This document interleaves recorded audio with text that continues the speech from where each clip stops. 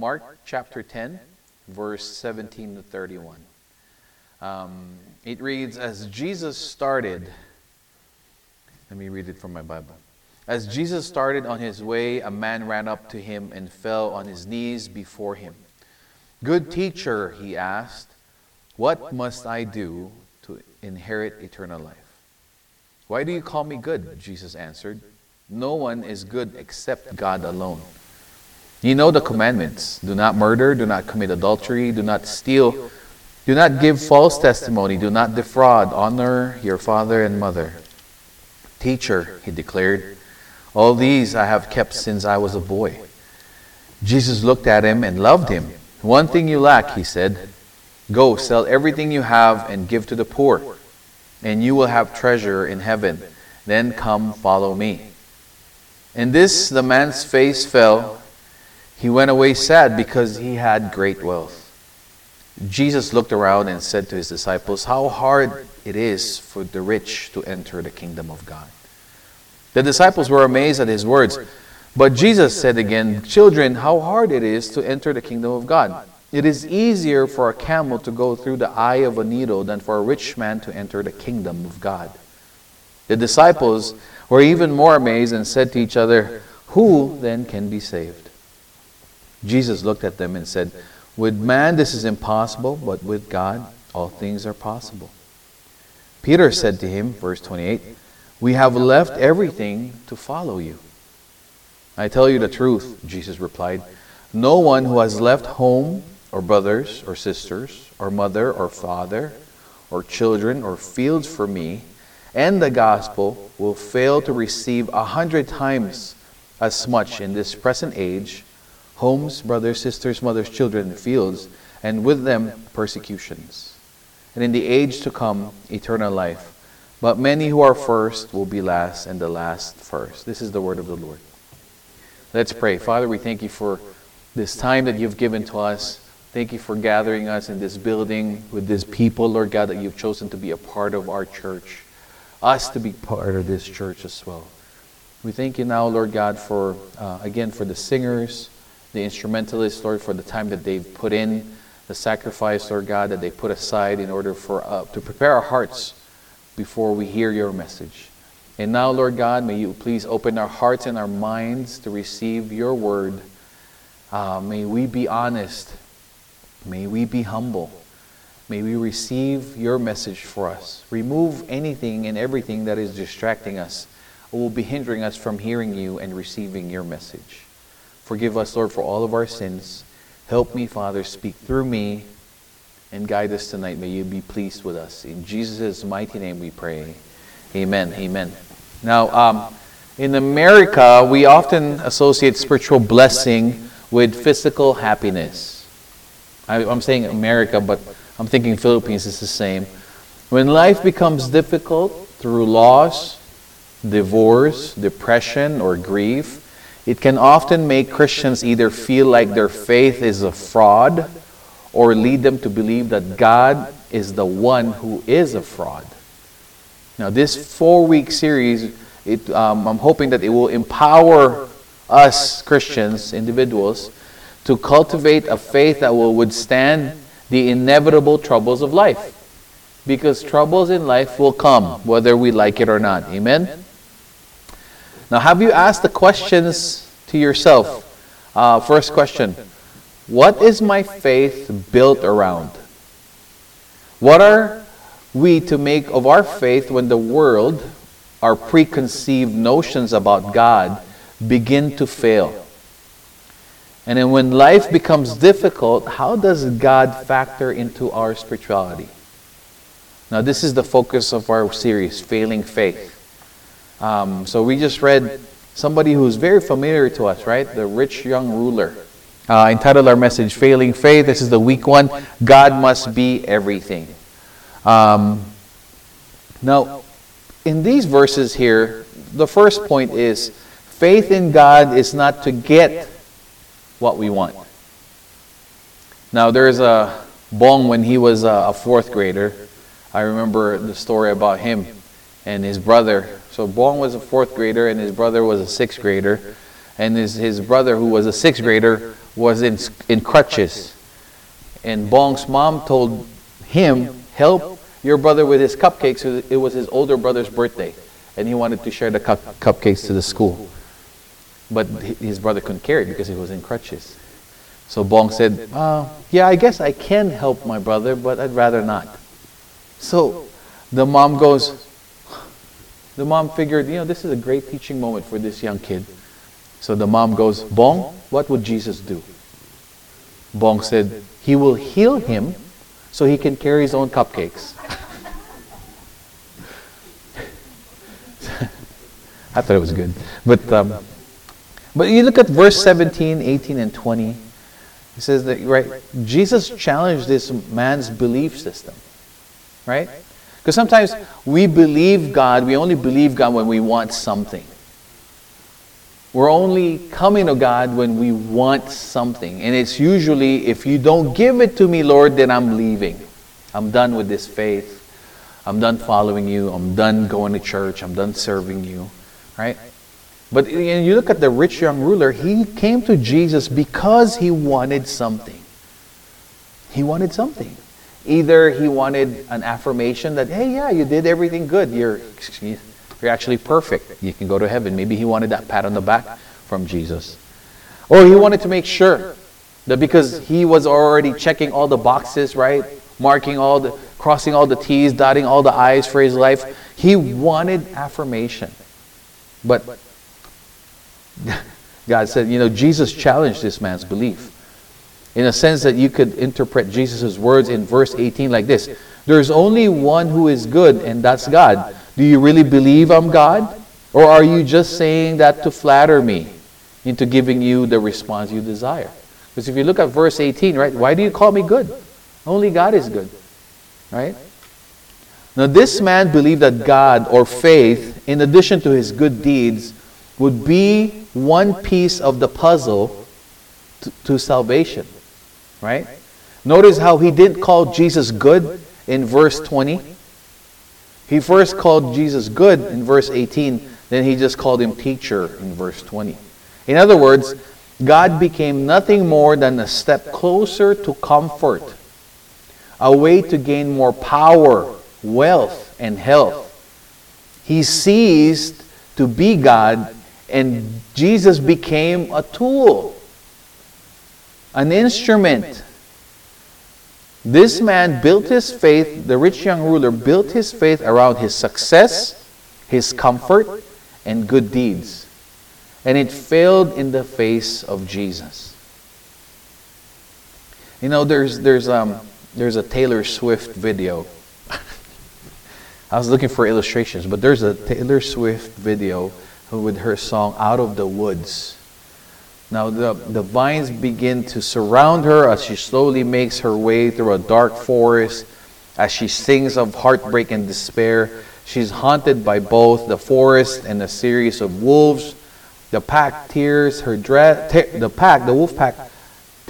dress, pursuing her to the top of the mountain in the middle of a snowstorm. The situation grows worse as Swift later struggles through a swamp, a desert, and a firestorm. Sounds like they said here, a day in Texas.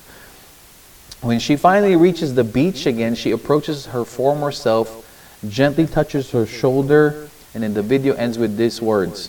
She lost him, but she found herself. And somehow, that was everything.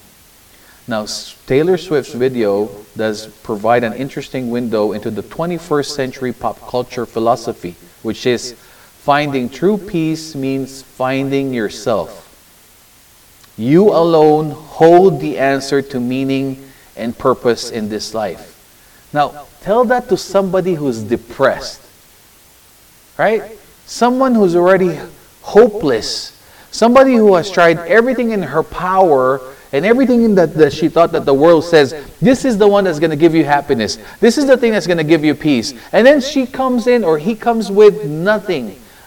She's found wanting. And then you tell them, oh, only you can find true peace for yourself. Only you can provide happiness. What if they're not happy with themselves? What if it's them who's the problem? That philosophy crumbles right? It crumbles. And it's usually, sadly, that's why the suicide rate is high. That's why divorces are high. That's why broken families are. That's why relationships don't work, because we think that through that person or through us or through this career or through this material thing that we obtained will be the answer to everything. But then we find out, no, it's not. It wasn't him. It wasn't her. It wasn't this career.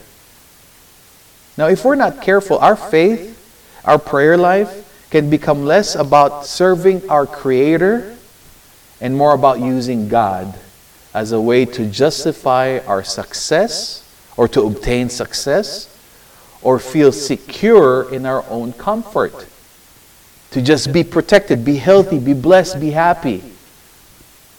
Somehow, we have to be very careful to not use God and our faith in Him to be just about that. Often we use faith, and we use our prayer to obtain our definition of the quote-unquote, the good life. And everybody has their own interpretation of what a good life is. Rather than seeing the apex of life in ourselves, we must look to God. Amen? That's good. Maybe we can convince 2-3 people we're okay. Second point, everyone is broken. No, that's the first point. Can we go to the second point? Everyone is broken. There you go. Everyone's broken. Why do you call me good? Right? Why do you call me good? Verse 18 to 22. Now, Jesus' responses not only push the man in the story from Mark to consider his definition of God, but his definition of good. If you read those verses there. Notice how the man began his question by saying, "What must I do?" Now, the rich young ruler, he overestimated his goodness. Because, what must I do? Because, successful people, or when you're hit your success, you think you know, right? You think you've arrived. And then it's quite easy, and it's a slippery slope when we attempt to do the same thing when it comes to God. When we tell God, "Lord, what must I do?" When we think all of a sudden it's us, right? Is it really about us? So, number one, we know that it was never us about our salvation. It was God, right? But then when we start walking through our sanctification, we know that we have a certain responsibility. And what's our responsibility? It's to obey God, right? Because we love Him. Now, how do we obey God? Most of the time, it's about denying ourselves. Denying ourselves of even taking the credit that it was me. It was me who denied that girl what she wanted to do with me. Already I'm married and I turned her down. Praise God, I had self-control. Was it really you? Or was it God? So it's the same thing. When the rich young ruler said, "What must I do?" He overestimated his goodness. And the second part is, he underestimated his need for God. In this time period, many within Israel believed that God always granted wealth and success to the faithful. One example of this type we can find in John 9. And it's this. Remember in John 9:2-3? As he went along, Jesus, he saw a blind man from birth. His disciples asked him, "Rabbi, who sinned, this man or his parents, that he was born blind?" And Jesus answered, "Neither this man nor his parents sinned," said Jesus, "but this happened so that the works of God might be displayed in him." Now, when Jesus happens to find upon a blind man, his disciples say, "Rabbi, who sinned?" Right? And it's the same thing with this rich individual in Mark. He was influenced by these ideas, that he thinks if he's faithful, he will have success. If he's obedient, he will have success. And then it's the same thing, right? Some of us, we still have the religious belief that if we will just follow God, God will give us success in return. And no trouble will come our way. Now, with obedience comes blessings, true. But we all know that it doesn't prevent trouble from coming to us. Most of us in this church, we were all faithful in coming to church. We didn't care about the lockdown or whatever that they were putting upon us. We were still serving God. But most of us still caught the virus. Right? Now that's not a question of, oh, I was obeying. How come I got punished? It's not punishment necessarily, because remember, when Jesus saw the blind man, he said, he was born so that God will be glorified at this moment. Because his blindness being born, him being born blind, was the biggest testimony when God healed him and gave him his sight. Right?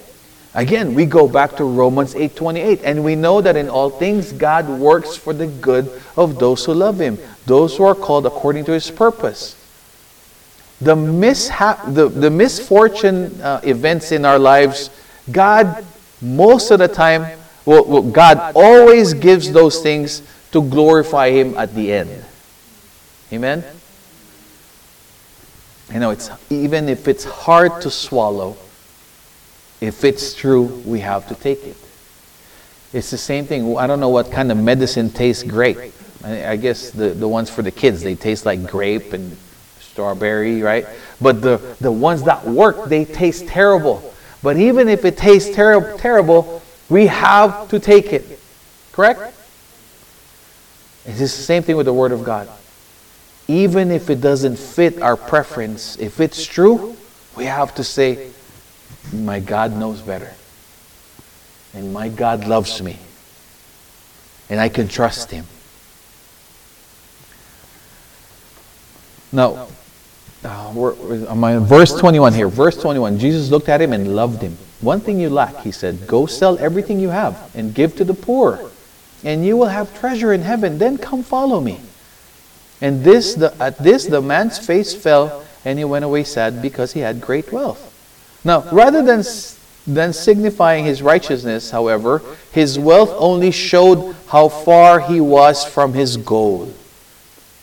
No matter how good we think we are all broken and need God's grace. What the rich young ruler thought that he had, that was going to bring him closer to God, which is all the wealth that he accumulated because of all the success he got, was actually the same thing that prevented him from being with the Lord. Sometimes what we think is a blessing is the thing or are the ones that takes us far away from God. For example, we pray in the prayer meetings, right? We pray for a job. We say, Lord, can you guys please help me pray that I get a job? We pray that you get a job. You get a job. And then for some reason, that job that you prayed for is the one that took you away from coming to church, from serving him, right? All of a sudden, the overtimes became more attractive. All of a sudden, the other things became more attractive. We pray for our relationship. Can you guys help me pray? Because I've been lonely for many years. Can you please help me pray for a boyfriend or a girlfriend or a husband or a wife, right? And then you get that relationship, and then that same relationship, that individual that you prayed for is the one that took you away from being intimate with the Lord. We pray for success for our business, for our careers, and then it happens, and then that same thing that we prayed for is the exact same thing that took us far away from God. Now, in a remarkable New York Times piece titled Death, the Prosperity Gospel in Me, a Duke Divinity School professor named Kate Bowler discusses her experience with Kenyon's legacy and her own struggle to understand the blessed life. This idea took skin for Bowler after she was diagnosed with stage 4 cancer. In this article, she also explores why suffering is so difficult under the prosperity gospel regime. We can't talk about death because we have to speak healing over our life. If we don't, it won't happen. Under prosperity gospel teaching, what you think is what you experience. That's what they say, right? Now, it's very similar to The Secret, the non-religious version of prosperity preaching. You say it, you manifest it, and then the universe will give it to you. I am beautiful, you say, right? I am healthy. I am wealthy, right? It will attract whatever you say. It's the same thing with prosperity preaching, gospel. Name it, you claim it, and then you believe it. And then there's the new book that is the same line. I declare. You basically tell God what to do. I declare with my faith, with that southern accent, I think it works better if you have it. And for you to get it. But we know that we can't. We cannot force God's hand.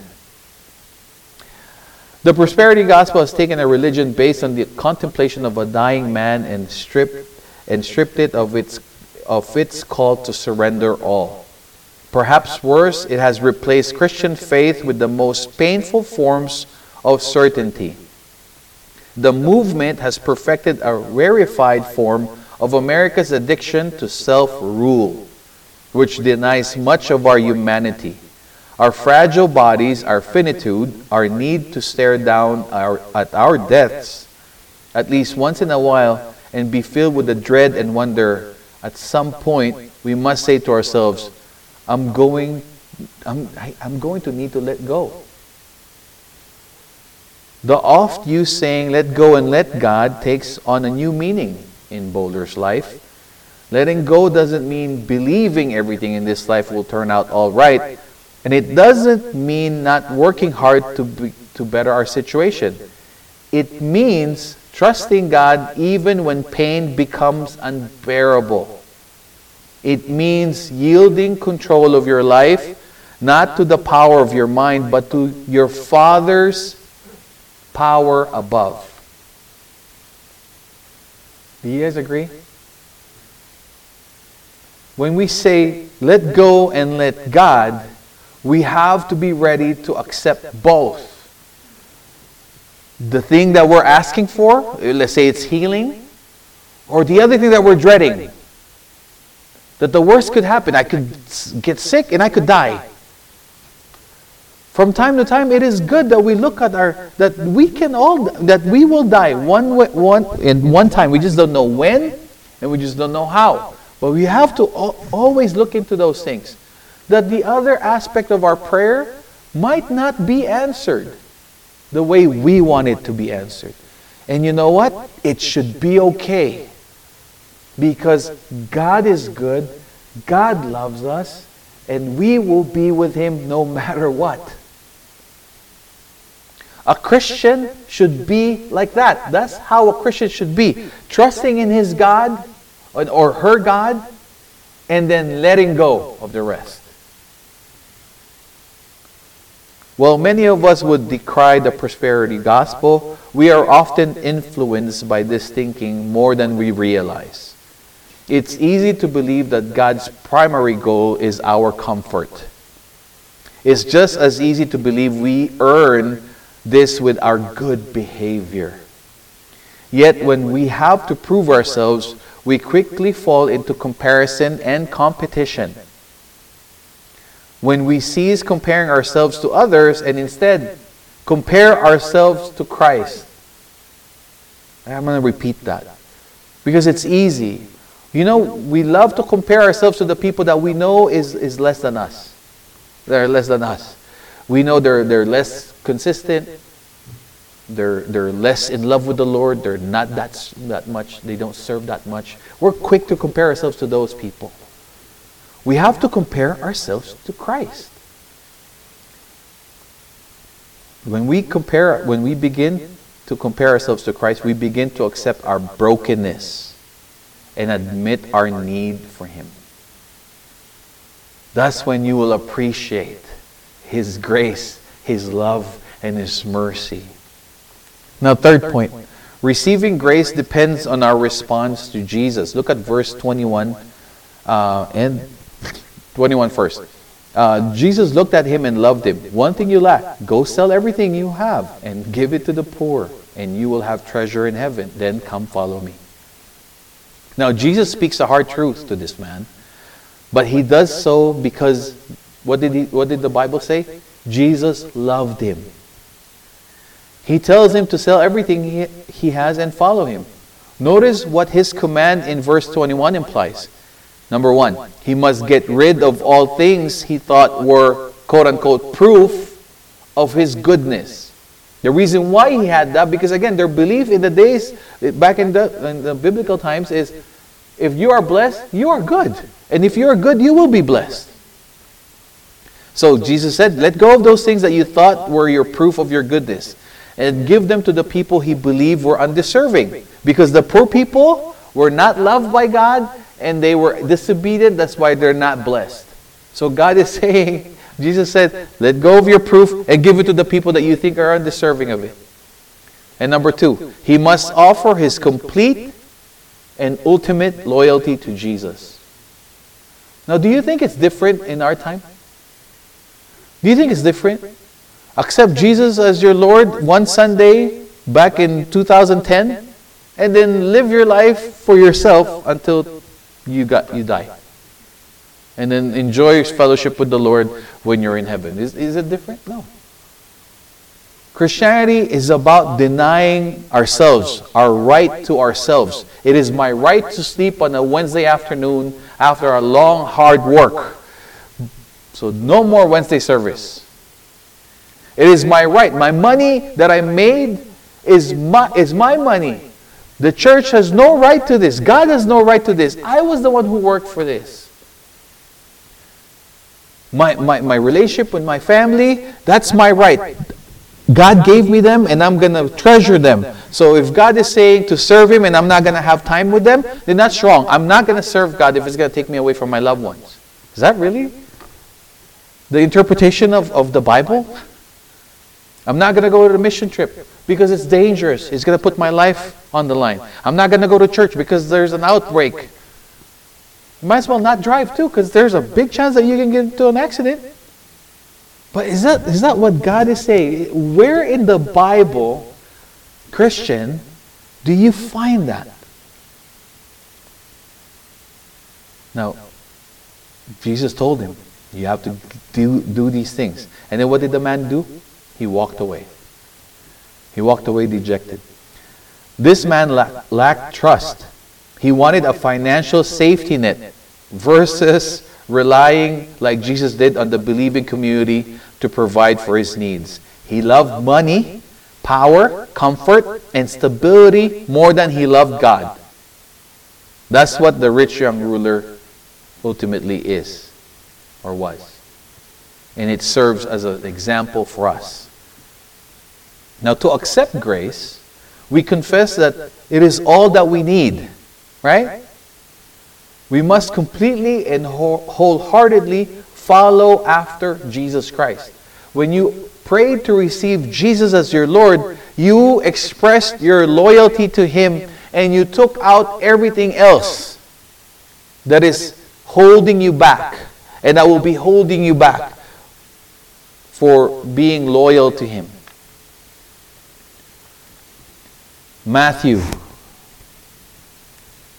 Matthew 13, 44 to 45. The kingdom of heaven is like a treasure hidden in a field. When a man found it, he hid it again. And then in his joy went and sold all he had and bought that field. Verse 45. Again, the kingdom of heaven is like a merchant looking for fine pearls. When he found one of great value, he went away and sold everything he had and bought it. Do you find Jesus and your relationship with Him like this? Or is Jesus just another supplement in your medicine cabinet? Is your relationship with God your main dish in your life? Or is He just a vitamin C tablet? Or a multivitamin that it has everything? I'll take it if I remember, when I remember. Or is God everything for you? Because if He is everything, you will let go. I use these verses because this is what God told the rich young ruler. Give everything you have and then follow me. These people in this parable, they saw something more important, more of something that's more valuable than what they have. Is God more valuable to you than what you have? If your answer is no, then you don't know God just yet. The God of the Bible, the real God. To praise and worship, to treat God any other way, guys, church, loved ones, is wrong. To treat and to worship and to praise God any other way is wrong. What do I mean? If you just praise God half-hearted, you're praising Him wrong. If God is not your everything, you're worshiping Him wrong. You have to worship Him wholeheartedly, completely and utterly. Any other way is wrong. God must be our everything. For He gave us everything, including coming down from heaven to become a man, only for Him to suffer a death on the cross. Now, in Tim Keller's book, The Prodigal Son, or The Prodigal God, Tim Keller relays a conversation he had with a young woman about grace.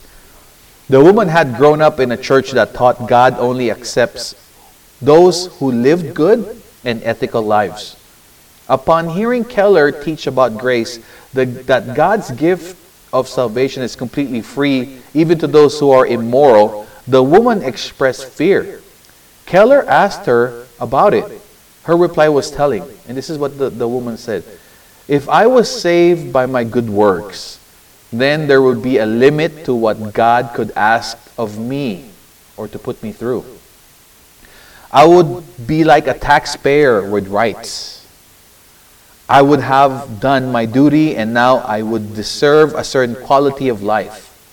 But if it is really true that I am a sinner saved by sheer grace at God's infinite cost, then there's nothing He cannot ask of me.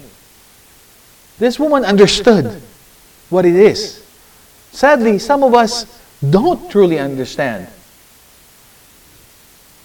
the real cost of accepting Jesus as our Lord. And it's telling in our lives. We worship God halfway.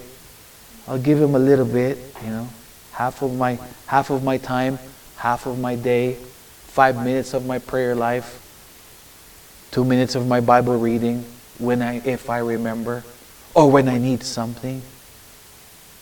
Right? What is God asking of me? My time away from my loved one? Can't do that. Right? Luke 14, 26 to 27. If anyone comes to me and does not hate father and mother, wife and children, brothers and sisters, yes, even their own life, such a person cannot be my disciple. And whoever does not carry their cross and follow me cannot be my disciple. Now, what keeps us from completely and wholeheartedly accepting God's free gift of grace? Is it money? Is it power or influence? Is it comfort? Is it control? Is it health? Is it stability? God's grace is endless. We see that in Jesus' finished work on the cross. It's endless, right? It's finished. In regards to our salvation, our eternal life, it's secured. It's secured. The only thing that God is asking from us is, with our finite life, is to live for Him. God's grace is endless. And we have to follow Him. Amen? Now this text teaches us a number of important truths regarding what it means to follow Christ. It is a relief to know that we don't have to keep trying to earn God's love because He secured it. His grace catches us when we fail. Amen? When you fail, because I failed. And the verse that comes alive is this. In your weakness, I am strong. My grace is sufficient for you. My grace is sufficient for you. When you feel unworthy, God's grace is sufficient for you. When you feel lost, God's grace is sufficient for you. His grace will never run out. If you think His grace will run out, it's just like saying, I'm going to stop breathing for 5 minutes so that the oxygen on earth will not be wasted because it's not enough, right? No. It's enough. It's just like saying, with the fish will be saying, oh, I'm not going to drink so much water in the ocean because the water might run out. That's like, this is the same thing when you're saying, oh, I don't think God loves me anymore. I did the worst thing today. And again, over and over again. No, God's grace is sufficient for you. His grace catches us when we fall. At the same time, we must give our entire selves to Him.